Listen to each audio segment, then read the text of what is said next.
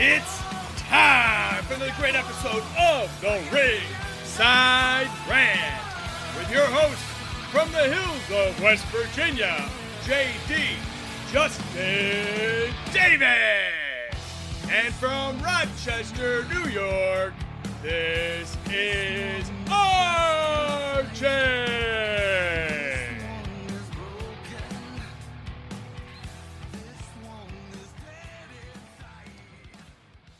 Welcome to Visionaries Global Media, your number one source for podcasting entertainment. Visionaries Global Media, envisioning excellence on a global scale. Since 1998, Stamps.com has been an indispensable tool for nearly 1 million businesses. Stamps.com brings the services of the U.S. Postal Service and UPS shipping right to your computer. Whether you're an office sending invoices, a side hustle, Etsy shop, or a full-blown warehouse shipping out orders, Stamps.com will make your life easier.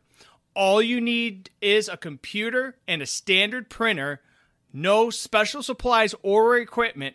Within minutes, you are up and running, printing official postage for any letter, package, anywhere you want to send.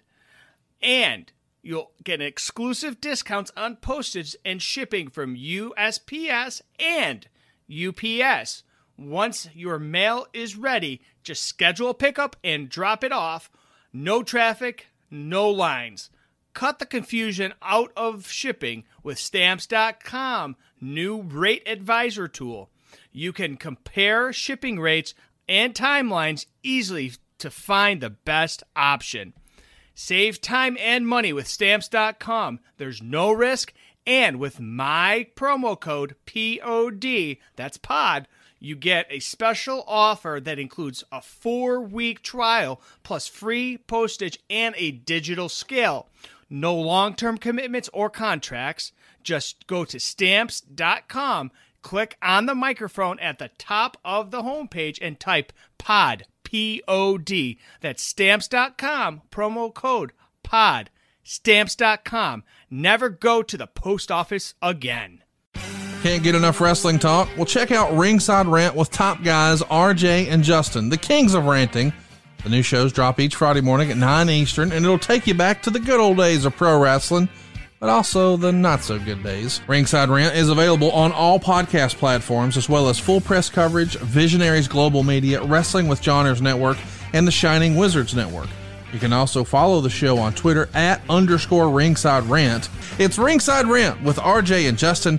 New shows drop Friday morning at 9 Eastern. That's Ringside Rant with RJ and Justin, a couple of top guys doing top guy stuff. It's Ringside Rant with RJ and Justin. New shows Friday mornings at 9 Eastern.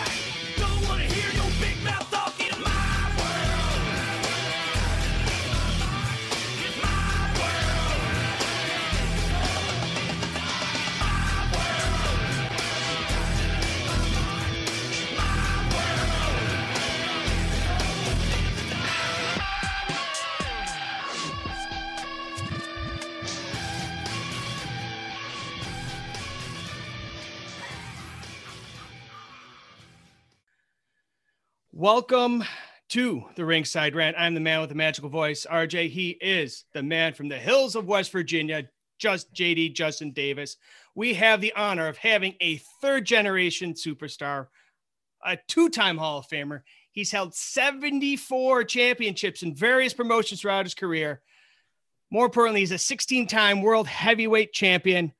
But to Justin and I, he's an officially stamped member of the Four Horsemen. He's the one. He's the only. Ain't he great?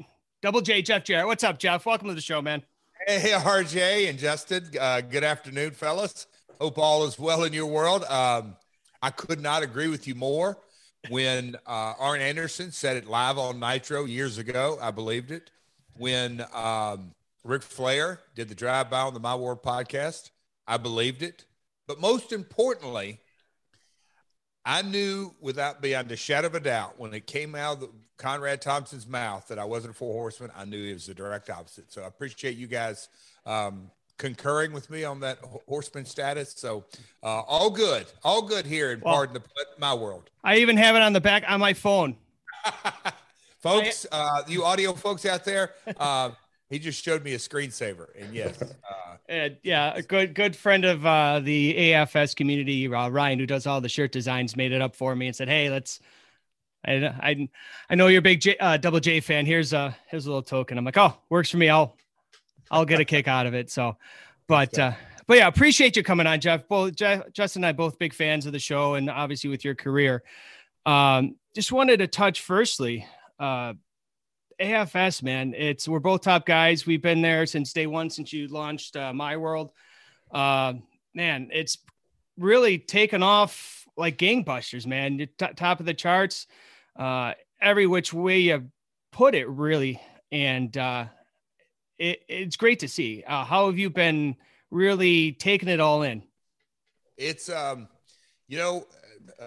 can tell you at every turn, I've had a little surprise here and a lot of a lot of times it's been a little bit overwhelming, and that sounds sort of crazy. A guy like myself, been in the business 35 years. I never dreamed I'd done a podcast, would have ever done one. I mean, Bruce and Conrad approached me separately off and on the last couple of years, and I just had no interest. It's not like I didn't enjoy listening to them. I'm a big YouTube guy, a watcher. I listen to all kinds of stuff. I'm into audiobooks. I just didn't see me personally getting on, launching a podcast and everything that went with it, but Conrad's persistence. I'm glad that he did. There was a period, end of August, I guess September, when I was off the grid, I'll say, for a little bit, lots of moving parts. And so I didn't get to do some media. So I've sort of been playing a little bit catch up media, but I did a podcast. We'll call it just a media hit. It wasn't really a long form, down in Australia. And my buddy down there in Australia, he was talking about it. And I did one in the UK here recently. So whether it's United States, Canada, Australia, it's kind of amazing how it has taken off. The nomination was pretty cool.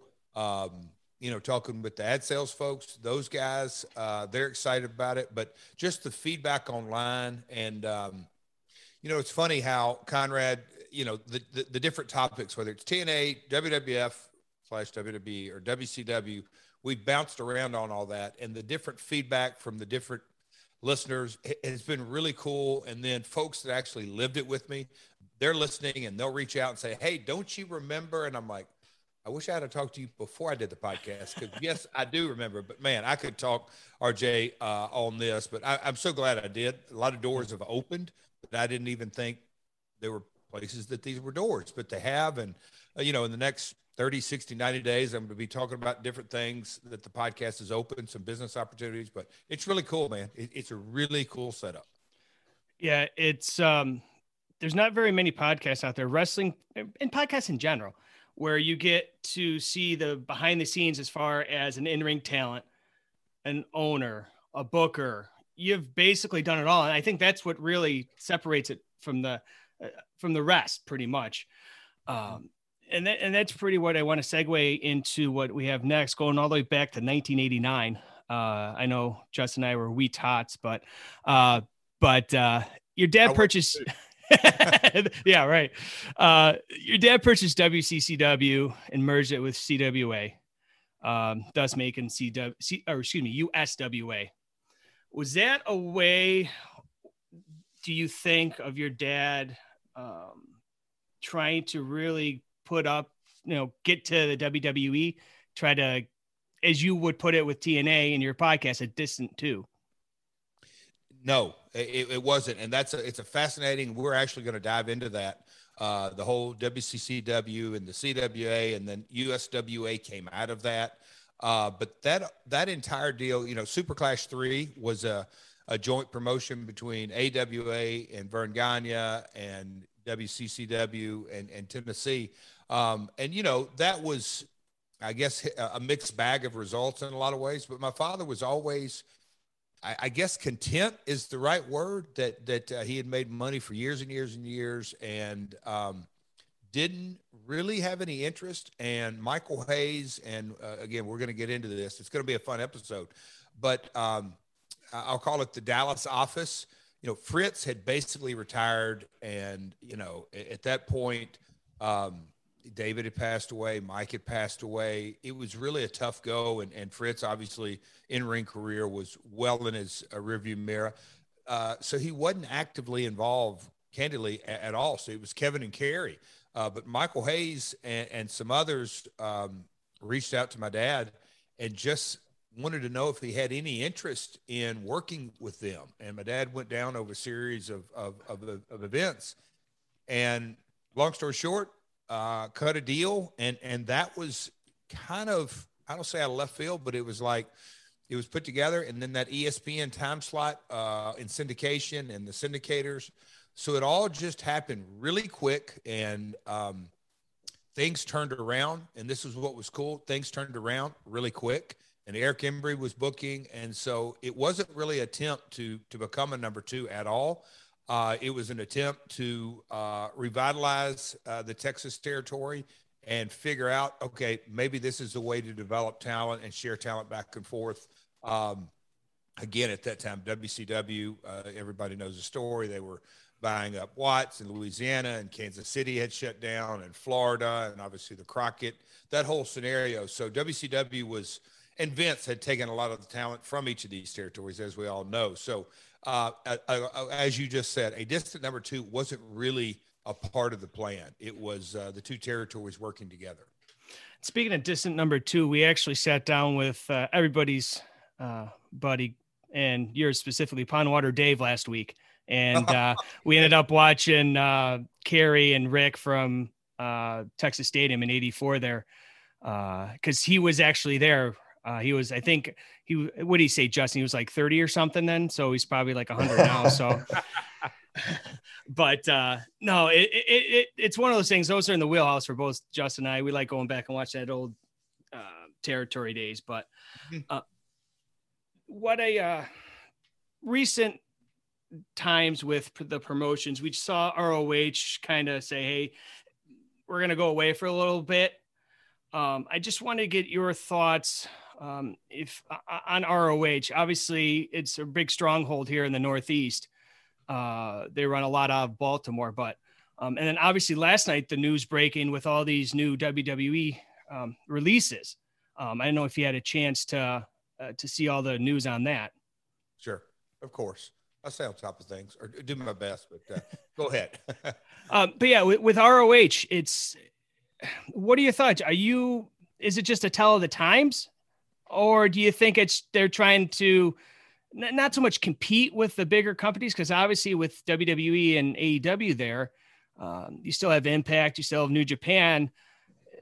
Is it just kind of like casual, like just a casualty of what's going on? Well, and I covered this earlier this week on a media hit. People generally ask the same question is, what we don't know, and I know this sounds silly and simple, but what we don't know, we really don't know. And I say that in that, when WCW went away, the ratings were still really good. Were they back in the height of the Attitude Era? No, but they were still good. It was a corporate decision. So I don't know what Joe Koff was facing or is facing. You can read Sinclair stock reports and online reports, and they've made a lot of big acquisitions over the last, we'll call it, probably 36 months. All the sports regional networks. I mean, there's a lot of moving parts in their world. So it may not have been, and I call this a wrestling decision. It may candidly just be a corporate decision, and they may have plans to relaunch. We don't know. But knowing history of this industry, when you look at, and what's ironic, Impact/TNA next June will be their 20th anniversary. So that is a really long time. Look at how long WCW was in business. I mean, it went from the NWA, so 12, 13, 14 years. I know depends, when the clock started, but when the territories went from the regional business to the cable business, there was a radical change in the business model. You mentioned, Kerry and Rick doing Texas Stadium. That's when you really think about a stadium show. Now, they didn't fill it all the way up, but they had a hell of a house. So that's a stadium show in the mid 80s off of Channel 11 TV, a local TV. They're going back to WrestleMania next year, and it's a global event, and they are going to fill up that stadium. But still, so it's a different business model. But then you go through the cable television era, and now when you really look at it, we are long past the cable television era. We're in the streaming era. And so, does Ring of Honor end up more on a streaming service? Who knows? But I say that to say that you look at Anthem and their direction and where they're taking their entire corporate portfolio. It is streaming first. It's not cable first. It's streaming first. So is it a sign of the times? I think the overall broad scope of things, you can just look and see that it probably wasn't a talent or a wrestling decision. It's a corporate decision. So that's one of the things that's really interesting to watch, how WWE, you read, you just brought it up. That's why I'm sort of circling around back to, I'm trying to hit all your questions, RJ, and all your comments from Texas Stadium all the way. But when you sort of get into, you just reference the latest rounds of releases in that, wow, look at WWE. They've gone from 11 to, 1,100-ish, I think, employees. Now they're down around to 600. That's a massive amount of a headcount reduction. And so that's on the employee side. When you look on the talent side, I think I saw a number that's, you guys may know better than me, but I'm just like, wow, that's an awful lot of folks out there that were under contract that now are not under contract. And so, there's only so many slots at AEW. You can just look at it. It's real simplistic. A 2-hour show on Wednesday and a 1-hour show on Fridays. That's it. That's 3 hours of television. So it's a very finite crew. WWE, as we all know, 3-2-2. So, they're putting out 7 hours a week. It's just a different model. It's a different time. But the corporate side of things with Peacock and the network around the world, it's really just the evolution of the business, RJ. That's my opinion. Yeah, because I think I was talking to another podcast friend of ours, and I told him, I said, look, you're going to have another surgent of independent wrestling now, because you can see a lot of these guys and gals that, they don't want to go, or they can't go because there's, like you said, there's only so many spots to an AEW or an Impact or WWE, or go to lower in WWE or what have you. But independent wrestling, man, it's great, especially all over the South. We're associated coming up soon in a couple of weeks with New South out of Alabama. There, we're going to be spoiler alert to everybody that's listening. We're going to be sponsoring their main event with Jonathan Gresham, and I don't know if to be released yet, but their main event there. So it's just a great surgent of independent wrestling. I really feel that's coming up with all these releases, because a lot of people are going to be looking for work. It's the lifeblood of the industry. And I've said that for 15 years now, that, in the territory days, there was an exchange of talent between, journeyman wrestler that would travel around the country, main event guys. It was the system, much like it's how the business worked. And then you had guys that would break into the business and they would do, now it's called enhancement talent. It used to be called job boys, but as the transition, and then you worked your way up the card. But when, WCW went away and there was only number one, and then TNA came on the scene, and now, much recently AEW came on the scene. There's still WWE and AEW's a number two, and then there's everybody else. And there is like you said, a massive amount of talent on the market. And we're just talking in the U.S.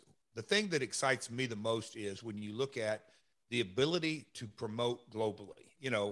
Born and raised here in Tennessee, and you promote basically in the 7-state area, and we'll call it within driving 300, 400, 500 miles. Now you can promote globally. The number one network in the world is YouTube. and you can jump on there at any time. So, that's how the world works. You distribute your product, get eyeballs, and then monetize it. So the business right before everyone's eyes is radically transforming.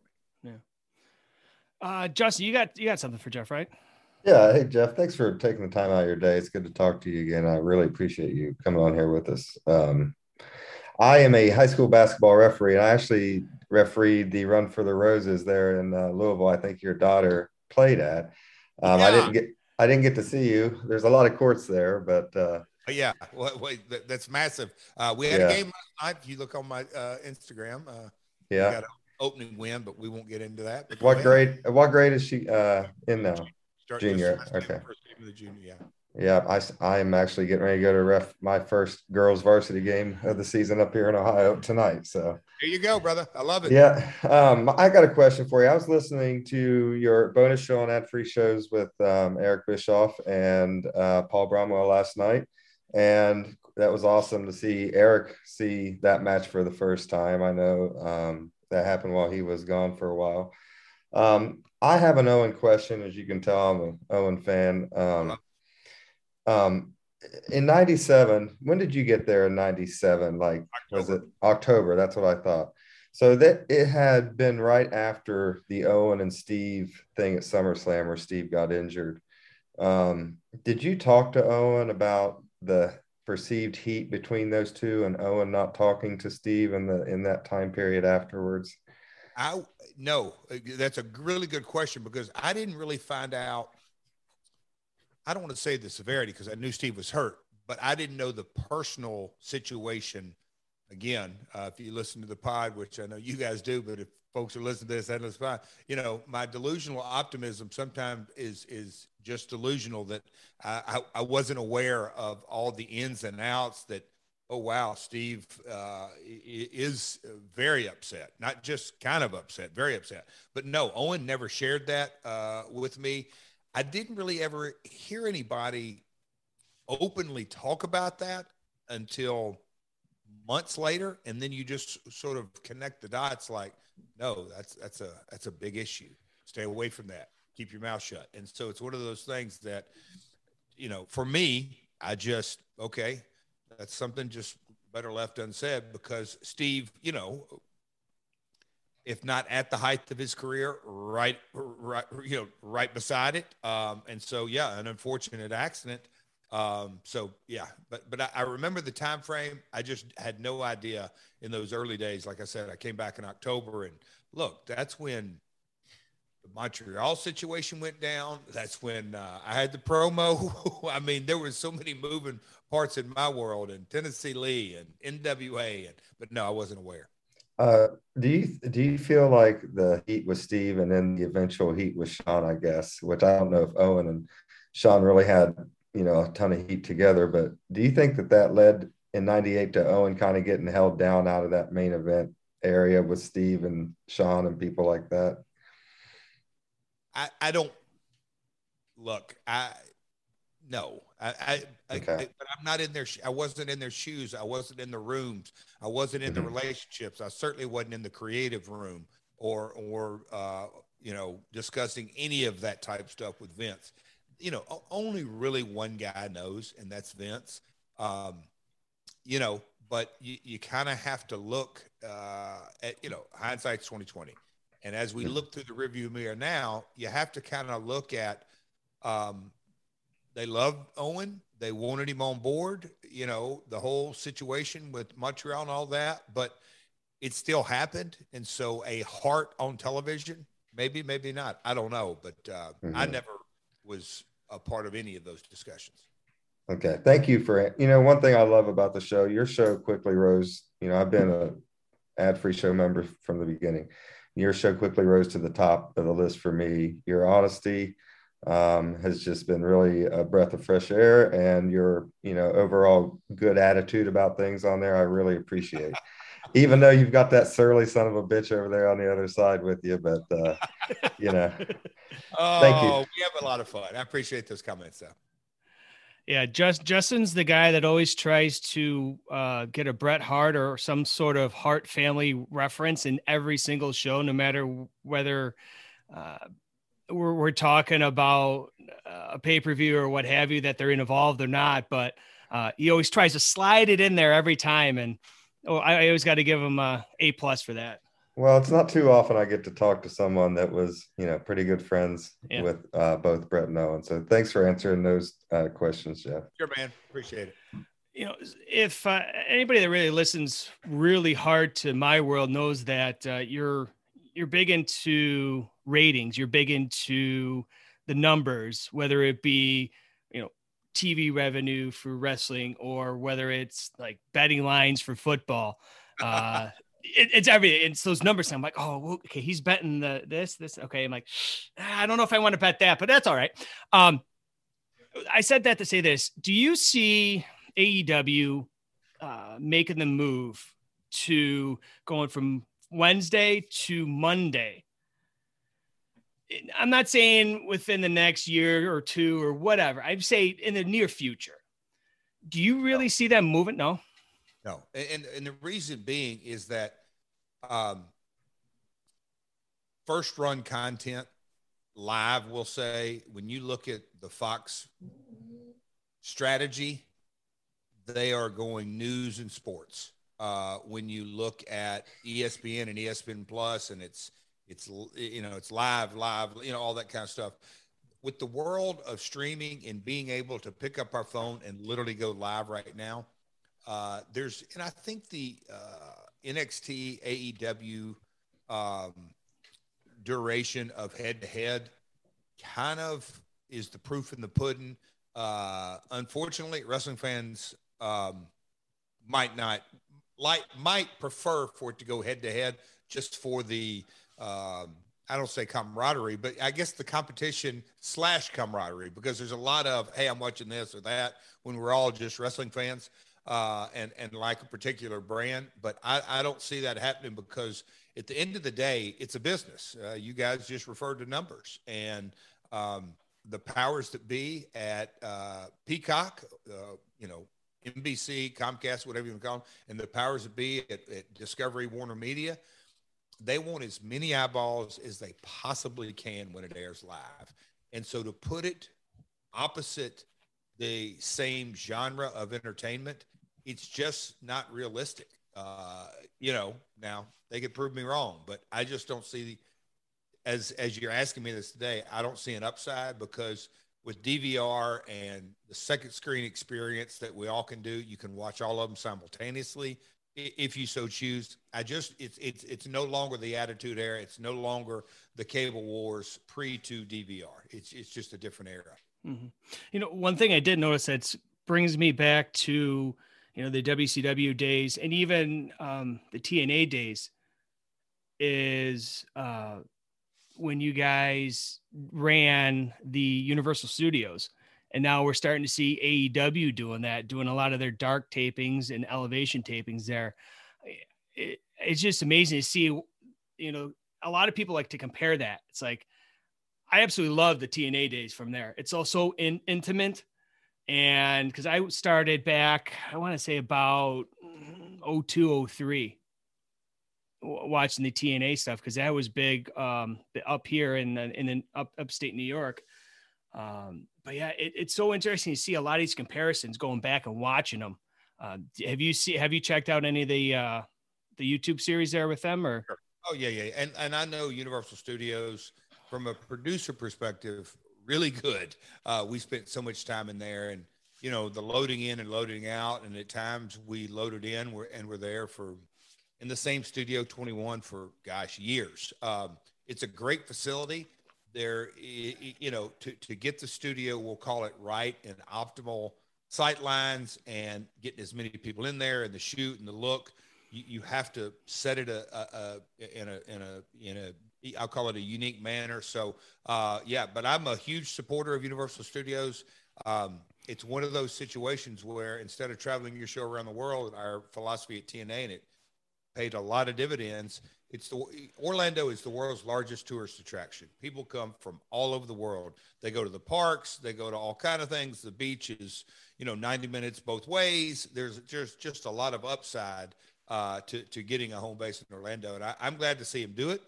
I don't think the vibe, but look, they're not worried about it. It is their at this point their D show. Or C or D show.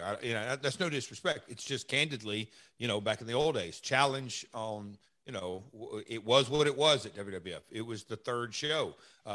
You look at international shows sometimes in years gone by, but that's neither here nor there. I'm glad to see him doing it. Universals are great partners. And again, I can't say enough good about Pam and that entire team at Universal Studios, because they candidly know how to produce sports entertainment from a facilities point of view. So I just want to touch on one last thing before we close up is, you mentioned in your Hall of Fame speech to be in a foxhole with somebody. I don't like to make it public a lot, but I've been sober since the first of the year, and I just wanted to get your thoughts. Thank you. What advice would you give to a lot of the guys or gals, whether they're in the business or outside the business, that are they're in a difficult place mentally, physically, what have you? What's some of the advice you would give them?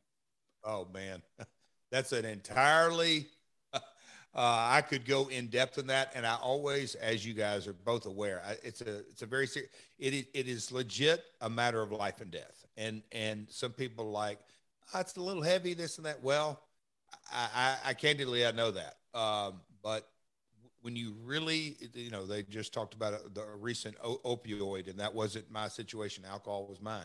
But when you really understand the disease of addiction and alcoholism, it's one and the same. It's a disease of the brain that affects how we behave, and left untreated, you got three options. You're either going to go to jail because of some unfortunate accident that happens.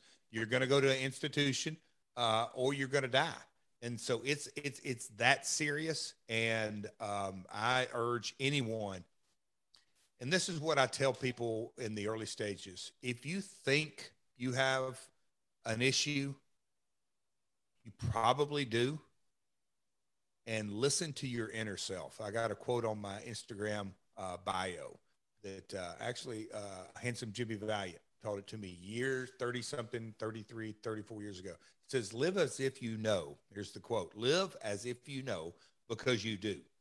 And that spoke to my heart 30 something years ago. And it's the truth. If you think you do, reach out and talk to someone. Help is everywhere. But people, people that have a broken leg, you look at that guy, how he's got a broken leg, or diabetic, oh, he's taking his insulin shot, or heart disease, or that's what that's the real slippery slope that people don't realize. Oh, this guy's struggling, that guy's struggling, and nobody's going to never ever know unless you reach out. So I urge anyone, reach out.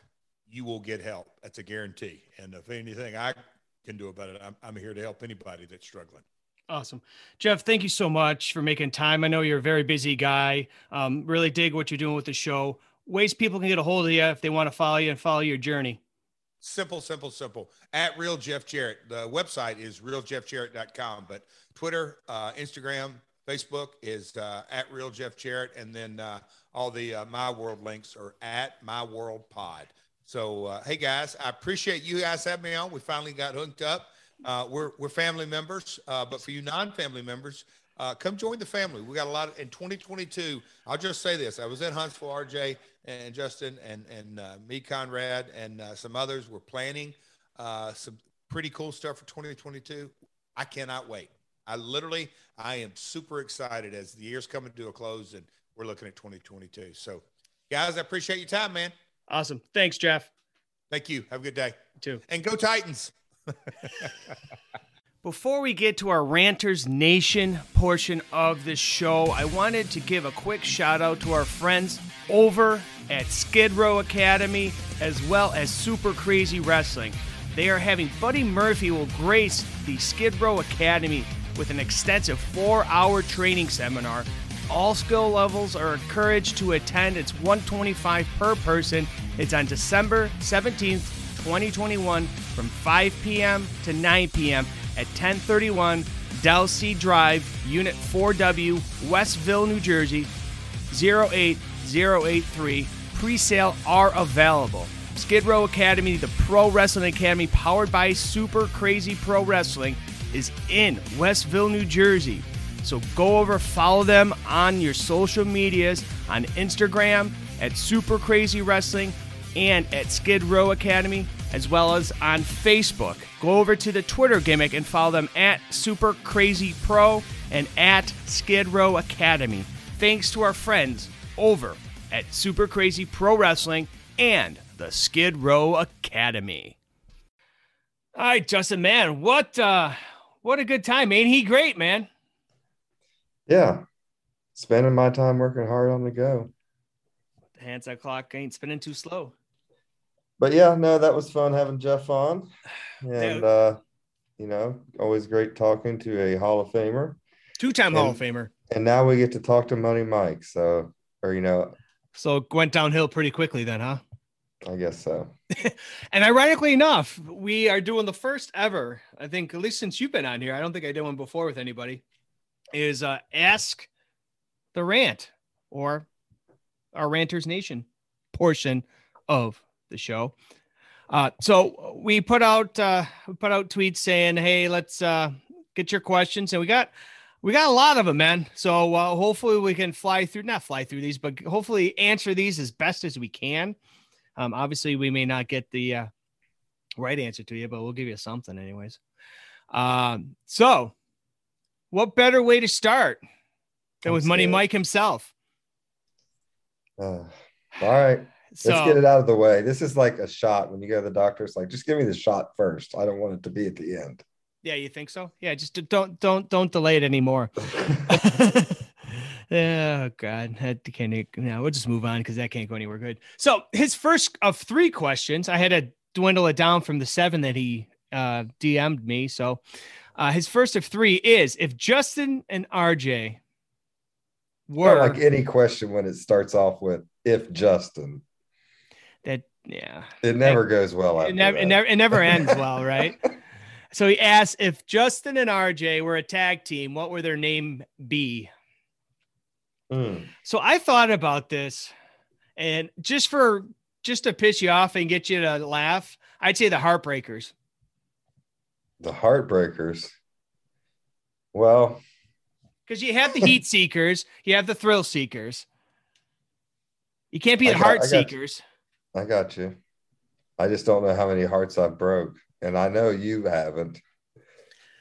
Well, we know of at least one anyways. Yeah. I don't know. God, why does he ask these stupid fucking questions? A tag team. Maybe he didn't mean to type it because he had to go over all of the what about crap this? In his office. What about this? 2 top guys. Works for me. 2 top. I thought there was gonna be more to that. I'm like, that's just 2 top guys. That's all they are. Just don't Google that. Actually, you know what? Money Mike, you can go Google that. Efren just found his new favorite tag team.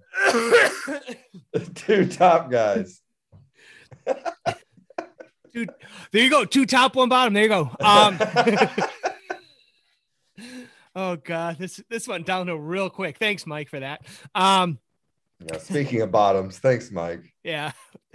I don't know how to take that, so I'm just gonna move on. So bottom of the barrel, whatever. Oh God damn. Oh, that made me feel a little bit better though. So he has next one is, Justin has to pick one of the 2 things. He can either have Money Mike clean his office, or Justin gets to attend a WrestleMania as Bret Hart's guest. Oh, that's easy. You're going to clean the office, right? Oh, yeah. How about this? I just go to WrestleMania, and on my way to the plane, I light Mike's house on fire, and then we don't have to worry about how to clean the office. But you don't want to let him. He's got parents, man. You don't want to do that to his parents. I would warn them. Oh, so you get them out. Yeah, I'd leave Money Mike in there. That's murder, brother. It's well, self-defense. Say you're crazy. Say you're crazy. You and all your rules. Rules. What did they ever do for anybody? Yeah. But what's his third and final question? Is it any better than the first two? It looks like it. And I guess it's for each of us.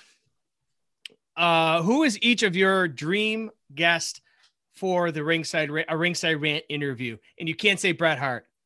Well,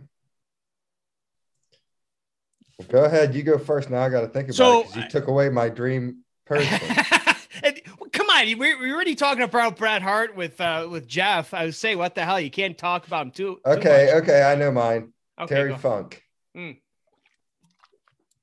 Just because? Yeah, because he's goddamn Terry Funk. So originally it was going to be RJ's mother's a whore. God damn dirty ape. So the original one was going to be Jeff Jarrett, but we just had him. The second one, I have a list going in my head. It's one of many lists in my head. I really want to get Arn Anderson. I just want to try to just dissect his brain a little bit, pick his brain, just the wealth of knowledge that he has for being in the business as long as he has. He's got to have some great stories that we haven't heard between the show and in the Zooms that we've been on him with. Honestly, I think another one that would be really good, and this one may not be someone people think about, but he would be a great interview and give you a ton of shit. Jake Roberts. Oh yeah, I met him at a Comic-Con up here a couple of years ago. Yeah. But Jake would be awesome to have on here. Another low key one would be with Dustin Rhodes. Mm-hmm. Just to have, because he's been, like I said, he's been up and down. He's got stories, he's good, bad, and different. But no, those would be at least a couple of ours. Money Mike. I know Money Mike is at the on about 2,300,275th on my list of who I would like to have on the show. Oh, okay. I thought you meant in line to marry Charlotte Flair. With that too. Okay. I think he might be a little further toward the back in that line. Further back in that line. Apparently, it may be a long line. I don't know. But thanks for that, Money Mike. Justin won't thank you, but I will. Our next question comes from Eddie Prather. He says, Eddie the Panther? That too. I actually had to autocorrect. It was autocorrect. He said Eddie Panther before I had to actually autocorrect it. He said, what were both of your first pro wrestling memories and why is Amy right about the music list? First and foremost, everybody has their own opinion about the music list. Get off my back. God damn. He's trying to get red ass RJ out here, isn't he? Fuck. As far as the first pro wrestling memories is Saturday morning superstars, WWF superstars that they played, I believe here in the East Coast was probably late morning, probably about 11 or 10 or something. So basically just sitting there with my brother eating cereal in front of the TV, basically wearing the carpet in front of the television pretty much down to nothing because we sat in the same spots pretty much every time. But that also RJ didn't wipe his ass well, so he rubbed his ass on the carpet too. That's that too. I'm like a dog when the dog doesn't take his shit very well. It kind of handles. RJ dragging his ass around the carpet. Yeah, you get those little dingleberries or something. Shit, who would have thought we'd have Jeff Jarrett on, and now we're talking about dingleberries. But yeah, that's my first memories of Hogan and Warrior and Savage and Dusty and Jake and all that good stuff. Yeah, mine would be like Saturday Night's Main Event, like 1988 or early 89 when I was like 3-4 years old. That would, Hogan, Macho Man, Saturday Night's Main Event, probably Andre, probably what I remember the most. It's my first memories. Yeah. Well, no doubt. So thanks for that question, Eddie. Our next one comes from another top guy, Dave McClay. He asks, what is your Mount Rushmore of best WrestleMania matches or best WrestleMania, and what are your 3 worst? So he wants our three best and our three three worst. Correct. Okay, well, let's go ahead and nominate some for the worst. WrestleMania 11 has to be in the top three for me. So I agree with you on that. I'm gonna have to say, what was it? WrestleMania 8. I hate doing it because it was main evented with Savage and Flair, but outside of that, it was a fucking shit show. All right, you do your three worst. I'll do my three worst. Well, we can do it together.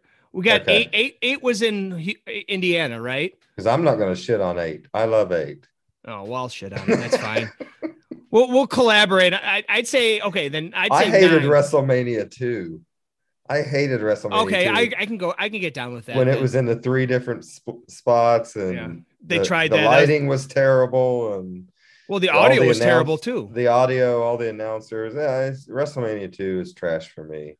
And then WrestleMania 9 is trash. Oh, that's the one I meant. I didn't mean WrestleMania 9. I meant 9. When Brett loses to Yoko and then Hogan comes out and wins in like 2 seconds. And then you had like Crush and I hated WrestleMania 9. Yeah. So I would go 9, 11, and 2 for my 3 worst. And for my 3 best. Well, it'd be Mount Rushmore, so there'd be 4. Oh, we're doing Mount Rushmore. Well, but he said 3 worst. So we'll go Mount Rushmore or best. So we do 4. You name 2. I'll name 2. I think WrestleMania 6 has to be on there. WrestleMania 3 has to be on there for me. 3 and 6, and then what about 18? I was gonna say probably 17. 17. I'd put 17 and 18 on there, to be honest with you. Because those 2 years you had 17 was that was the Astrodome, right? And just for me anyways, the iconic building, because I'm pretty much almost positive they got rid of that very soon after that. They knocked it down. So just the fact that was iconic in itself, I would put up to add to our list WrestleMania 30. When Daniel Bryan beat Triple H and then beat Batista, and I believe it was Batista and Orton. It was a triple threat, right? For the main event where he won the title for the first time. I think. I'm pretty sure that was. But yeah, I would say I agree with you too, man. Great minds think alike. I would also put just WrestleMania 10 up there too. Just because of, the main event with Brett and Yoko that, really should have been what happened the year before. And then Brett and Owen, and you got Shawn and Razor. And Shawn and Razor. And you got a lot of good stuff. You got to take the good with the bad with a lot of these WrestleManias because you can throw, I believe it was 35 there when with Shawn and Taker, 35 and 36. There's a lot of good stuff in there. It's hard to nail down a few, but those are pretty much, the ones that I can at least think off the top of my head. For me growing up, there was nothing bigger than Hogan and Andre.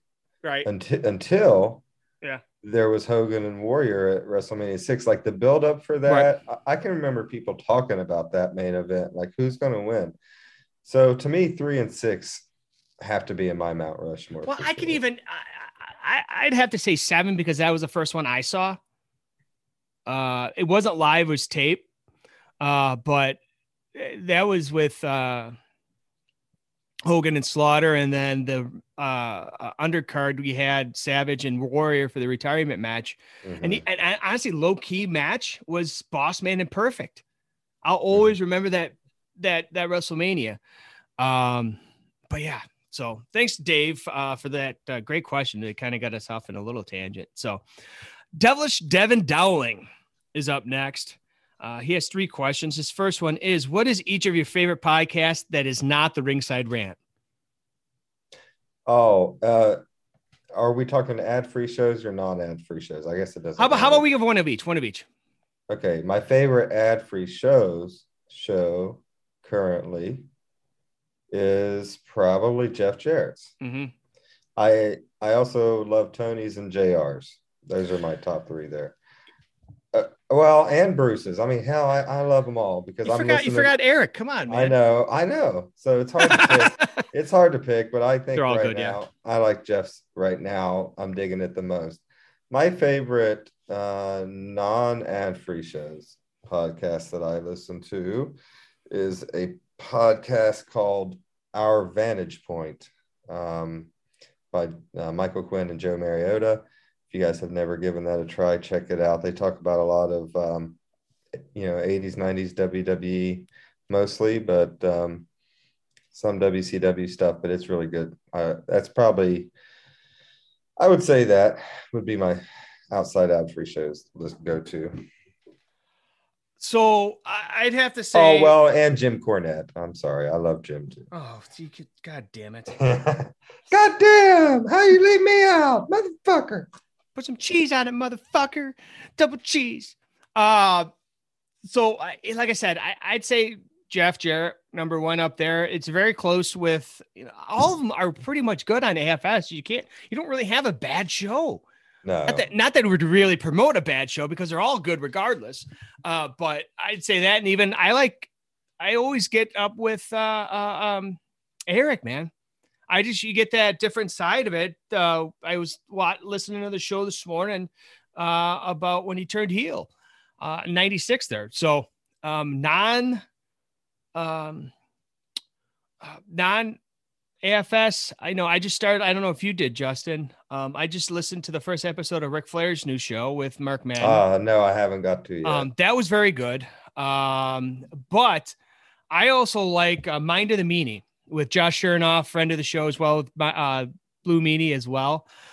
Just the stuff that they talk about. Yeah, they'll talk about wrestling, but no, they also talk about, they'll shoot the shit. They'll talk pretty much about anything, which I think it's very rare. You get the connection between both of them. But so Devin's second question is right for you, Justin. He said, make a dream match with an active wrestler for Bret Hart. An active wrestler for Bret Hart to face Bret Hart. It would probably be Daniel Bryan for me. Okay. I think that those two, if you give me Bryan Danielson now against Bret Hart in 95 or 6, I think that would be pretty cool. Yeah, that seems to be a lot of the comparison when people fantasy book that stuff. I would also like to see a Bret Randy Orton match. I think that would be cool too. So his next question is for me. Make one dream match with an active wrestler for Shawn Michaels. So I saw this and I actually gave this a lot of thought, and I couldn't really decide between these two guys. They're both from AEW. Because I really don't watch WWE anymore anyways, but, so my two, you guys can take it for what it's worth. I want to see Shawn Michaels on Andrade, as well as Shawn Michaels versus Malachi Black. Just the contrasting moveset that they have. That. I like that second one. I really like that. It was just so tough because Shawn Michaels could, and same with Bret Hart, they could have a match with anybody and make it work. And Bret had main events with dentists and garbage men and clowns and patriots. And it's so hard to come up with just one because you try to fancy book a lot of them. And those would be my two. So thank you for those questions, Devlin Dowling. Our next question comes from Peteopolis, our good friend Pete. He asks our top 5 enhancement talent of all time. Oh yeah, this is fun. I love this question. So I'm going to come up. I have to put George South on here because you watch the old 86 stuff with Tony currently on WHW. George South is pretty much all over that, as well as the Mulkey brothers. Yeah, the Mulkey brothers are my top. They're like my favorite enhancement talent of all time because they'll kill themselves. They don't give a fuck. They'll kill themselves for $200 that night. Mm-hmm. Like they'll go flying through between the top and the second rope, fucking bang right flat back right outside, Don't even hit a damn thing. Just fly right out on your back. Like, God, the Road Warriors would literally, they could have been arrested for assault multiple times when they. Oh, without question. Without question. They just gave it their all, man. You got to love the Monkeys. And then you got like the Brooklyn Brawler. Yeah. I mean, he's an all-time WWE jobber. Well, and he's Paul Bromwell's favorite wrestler as well. Yes, absolutely. Those guys, they're a lot alike, those two. I would even put Dwayne Gilbert, whatever you want to call him. Yeah. Dude, I met him in Baltimore at StarCast. Absolutely phenomenal. Just very, very humble. Mike Sharp. Mike Sharp was one. I'm trying. There's oh crap. Who's the other one with I know who we're talking about. Barry Horowitz. Barry Horowitz, but there was another one too. He had curly hair. It was a redhead curly hair. I can't remember his name. Oh, you know who my favorite jobber was? Shawn Michaels. He was good. But what's the next question? Bruce Hart. Our next question comes from Kyle. He is at Kyle TY or KYTY show. Given the follow, he said, could a heavily comedic wrestler ever work as your world champion? Both Big E and Kofi lean heavily into their comedic talents, but those aspects of their personality seem to take a back seat when they're holding the strap. It really depends, to be honest with you, Justin. I don't, you got your Danhausens, you got your Orange Cassidys of the world. I think given the right storylines, given the right opponent, it could work. I think I would think more of an Orange Cassidy could work because you saw them pushing him really hard last year and even this year too with Kenny Omega and Jericho. So I think Orange Cassidy could really be the guy that could really be the world champion as far as a comedic talent. Nothing, yeah. Justin? Nothing, no, Justin? No, nothing? I mean, yes. Can it happen? Yes. I mean, David Arquette was champion, so everything can happen. But well, anything could happen, yeah, I guess. So you call him comedic? Well, obviously he's a comedian and an actor, but Christ. Yeah, he was comedic. Jesus. Shitting on David Arquette. God damn you. He bagged what's her face from Friends. You gotta give him props for that. Courtney Cox, you mean? Cox, yeah. How dare you call her what's her face? Well, I don't. You're as bad as Frank with his comments about the Nitro Girls. So, ironically enough, that's our next question comes from one Frank Bruno. He is at Frank Bruno 80, or you can just DM me and I can send you his number for you. You can send all the wonderful pictures to him directly. His first question is, why is Frank Bruno the sexiest man alive in Rhode Island and not Anthony Pyrus? I think they both lose, to be honest with you. That's just because I don't know anyone else from there. Like if I knew someone named Bigfoot that lived down the street and, kind of slept on his porch, I'd probably think he was the sexiest man in their town. But I don't know anyone in their state of Rhode Island. It's hard to believe Rhode Island's a state, but I think it's like the size of the county that I live in. Anyways, I think so. If I had to pick one over the other, is this like an F, Marry, Kill? No, that's the last question. I'm going to end with that one. Oh, okay. Well, if I had to pick one or the other, I'd pick neither. So I don't know. Hey, whatever works for you, man. So I'm gonna pick Frank because he probably don't wake up at 3 a.m. in the middle of the night and start screaming, "Go Pats!" Well, yeah, but I don't. Yeah, but at least Frank gets up in the middle of the night to go take a pee, though. He doesn't stay in the bed. Yeah, that's definitely a jab at you, Anthony. So Frank has a question for you. He said, "What would it take to get Justin to watch the current wrestling product?" What would it take for me to it to get better? That would be a start. 2 words: Bret Hart. Yeah, that would be good. Bret Hart is the new commissioner of the WWE. Yeah, that'll go real well, right? he'll He'll wear a cowboy hat. I've been watching a long time, and I've always thought I could be a good commissioner.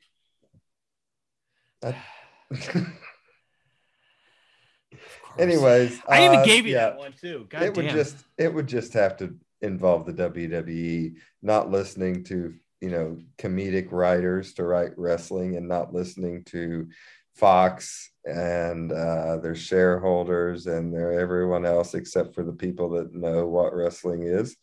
So until that happens, which I don't see that happening in the near future, I'll keep watching Dynamite once a month, which is pretty much my schedule. Right? Yeah, you're right. That's all the time you have for it, right? So his question for me is, did I ever have a period where I did not watch wrestling? I did. It was pretty much around the kind of the black years of the WWF. Was pretty much right after WrestleMania 9, because I saw WrestleMania 9. I said, yep, no more. Don't like it. So it was pretty much 93 to about 96. I didn't watch. And then I saw. That was pretty much the same time I didn't watch too. And I saw Hogan in the black on WCW Nitro. And I said, oh, I grew up watching him. What the hell is this about? And I turned it on, and it's pretty much been nonstop since 96. Well, wrestling in general. I stopped watching WWE over the last couple months. I couldn't tell you the last time I watched it full go. Anyways, but will I watch Survivor Series? Let me think about it. No, I will not. No, First of all, good. Survivor Series is always the worst of the core four. I mean, yeah, it is. So it's just like whatever. Yeah. It's kind of like I said, there's really nothing much going on anyways, this month anyways with wrestling. But so the next question comes from Top Guy Theater. Follow them on Twitter at Top Guy Theater, friends of the show. They ask, what is I heard there's a guy that is on there and he knows something about a lot about maps or something. He's like the Rain Man of maps. Yeah, he's a good guy. I've heard about him. Have you heard about him? Yeah, I heard he likes that same shitty football team you like. Oh, the one that's winning more than the Cincinnati Bengals. Okay. So that's fair. That's fair. He must have good taste. But they ask, what is your take on the term mark in wrestling? I think it's just a matter. It's something that it's something that people want to bitch about. That's pretty much what I think, because at the end of the day, wrestling fans always want something to bitch about. And that is pretty much defining what the mark is to me. They want something to bitch about, and they're not going to stop until they get their recognition. I mean, in the end, we are all marks. I think even to a certain extent. Yeah. Even people in the business are marks even marks for themselves sometimes. There are degrees of marks. Like, I'm a mark, but when I go into a hotel and there's wrestlers everywhere, I don't like piss myself and run around and get autographs. And those are the extreme marks. Yeah, right. There are different levels of markism. I don't mind the word. It doesn't offend me. I don't use it because I don't really believe in describing people in such terms. Yeah. But it is what it is. I don't really give a shit about it. Yeah, it doesn't really bother me too much either. I'm like, it's just a term that's always going to be there in wrestling, whether it's now or in the future, it's going to happen. So my uncle's name is Mark. Yeah, I don't know a Mark. Well, I know a Mark, but not in my family. Shout out to Mark the Bull Davis. Mark the Bull Davis. Yeah. I'm sure he's listening, right? Yeah. Shout out Uncle Mark. So next question comes from Adam O'Neill. He asks, how many wins will the Patriots win a division by? I have a feeling this is aimed towards me, Justin. I don't know why. I mean, I have an answer. I think it's 2. They're not going to win the. Okay, Adam. I'm going to say this very calmly. You can come close. Put the earbuds in. Come close to the speaker. They are not going to win the division. I'm just saying. The only good thing on my fantasy football team right now is my defense, and that's the Patriots defense. They are stepping up, boys. I will admit I did have the Patriots defense from last night. They got me like 28. Yeah, they got me like points. 28 points. I'm like, I can't knock them for that. Honestly, man, my quarterback was Matt Ryan, so my defense got me about 24 points more than my quarterback. Yeah. But no, I think it'll be a lot closer than people give them credit for. I think they'll hit their stride at the end of the year here. Hopefully the Bills will keep their stride going. But so I wanted to end with this question, Justin, just because it's funny and we probably could get off on a little bit of a tangent, but this comes from a guy called Anthony Pyrus. I don't know. Must be somebody. I don't know. Anyways, he says F, Marry, Kill, Frank Bruno, Anthony Pyrus, and Big Money Mike. Oh, well, we know who I'm killing. Okay, so you're gonna kill Money Mike. You're gonna get him a pretty coffin, RJ. Okay. Get him a coffin with dollar bills on the outside. Money. Money. Okay, and then now I got to screw one and marry one. Yeah. God damn. Well, I'm gonna marry Frank because I know I can't put up with Pyrus every day. At least me and Frank get along. That means I got to fuck Pyrus, which is really scary. I don't know if there's enough Evan Williams in the world for me to drink to get there, but we can try. I don't know. All right, so that was pretty much. I'm calling it on the fly because that was pretty much where I was going to go, but I'm going to change because I want to make Frank feel good. So I'm going to. You're gonna fuck Frank. I'm gonna fuck Frank. That will make you feel good. In more ways than one. Yeah, right. That's something that nobody's ever said before. Fuck Frank. In this way, anyways. I'm gonna marry Money Mike because he's got the money and he can do everything and take care of the money. I'm gonna kill Anthony Pyrus just because. Well, he's a Patriots fan. I'm looking at it this way. I could either kill him now, or the alcohol is going to kill him eventually. Anyways, his liver's going to fail. So I think he's going to. I understand it. I could do it. I'm for it all, except for marrying Money Mike. Holy hell! Well, but yeah, You think he asked us a lot of questions? Imagine marrying him. When's the appointment? Who's the doctor? Do we have gas in the car? Google the internet. There's my answer. Google the internet. There's your answer. But I want to give some love to Frank. Well, that nobody ever. No, but seriously, want a whole lot of love. Yes. So that's going to end the show this week. We appreciate first and foremost at the top of the episode for Jeff Jarrett coming on. It was fantastic to sit down and chat with him. Pick his brain a little bit with some of our questions. This was a fun Friday. Yeah, exactly. Friday. And we are going to be we're going to be back next week to our regularly scheduled time at 9 a.m. Eastern. Scheduled programming.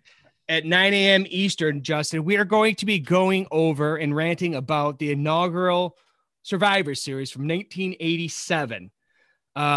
So that's going to be, it's going to be interesting to see a lot of our opinions on this because, as you said, Survivor Series is the kind of that fourth of the big four there. And then 1987 is in the wheelhouse of professional wrestling. It's really hot going forward. So, but with that being said, you can follow us. I expect we might see some Heart Foundation on this show. Yeah. Just a hunch. Yeah. Wait for it. Yeah. I'm sure. Let's save it for next week, Justin. Come on. We've talked about Brett enough this week. But you can follow us on Twitter at _ringside rant as well as Instagram. You can follow him at JD2040. Check us out over at ringsiderant.wellforapparel.com. All the great merchandise over there. Shout out to the Shouting Wizards Wrestling Network, Visionaries Global Media, Wrestling with Johners, full press coverage, and Jeff Jarrett. And Jeff Jarrett, of course. So tune in next week. Get your questions in. If you want to be a part of the show, you can DM us, just like everybody has this week. We appreciate everybody. We're over in Ireland. We're over in Australia. We're over in Sweden. We're over in Sweden too. That's unreal, man. I gotta get huge. I gotta get some Swedish meatballs or something just to kind of fit in, I guess. But no, we appreciate everybody. We're making big strides, making a push here to get even bigger, man. You know, the sky's the limit. And you know, we're looking forward to, you know, holidays are coming up, and we're looking to make everybody's holidays just that much better with Ringside Rant. So you got anything to close shop before we close shop, Justin? I don't think so. I go Bengals. I mean, we're going to Las Vegas this weekend. Let's get her done. Get back on that winning track. It was great talking to Jeff Jarrett. It was great getting your guys' questions. That was fun. And we will see you next week. We're desperately out of time, and the cameras are still rolling.